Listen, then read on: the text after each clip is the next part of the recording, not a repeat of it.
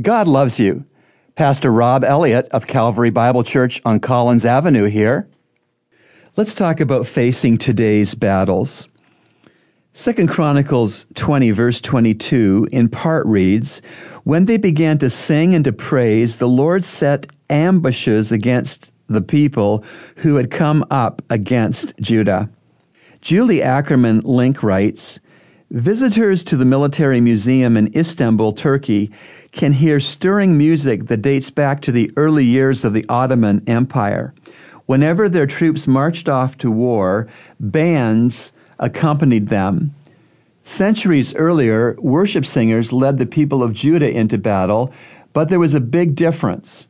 Whereas the Ottomans used music to instill self-confidence in their soldiers, the Jews used it to express their confidence in God.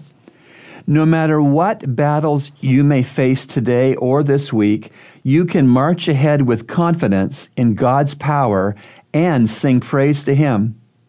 Praise is the voice of faith." Today's encouragement has been brought to you by the Christian Counseling Center located at number 58 Collins Avenue.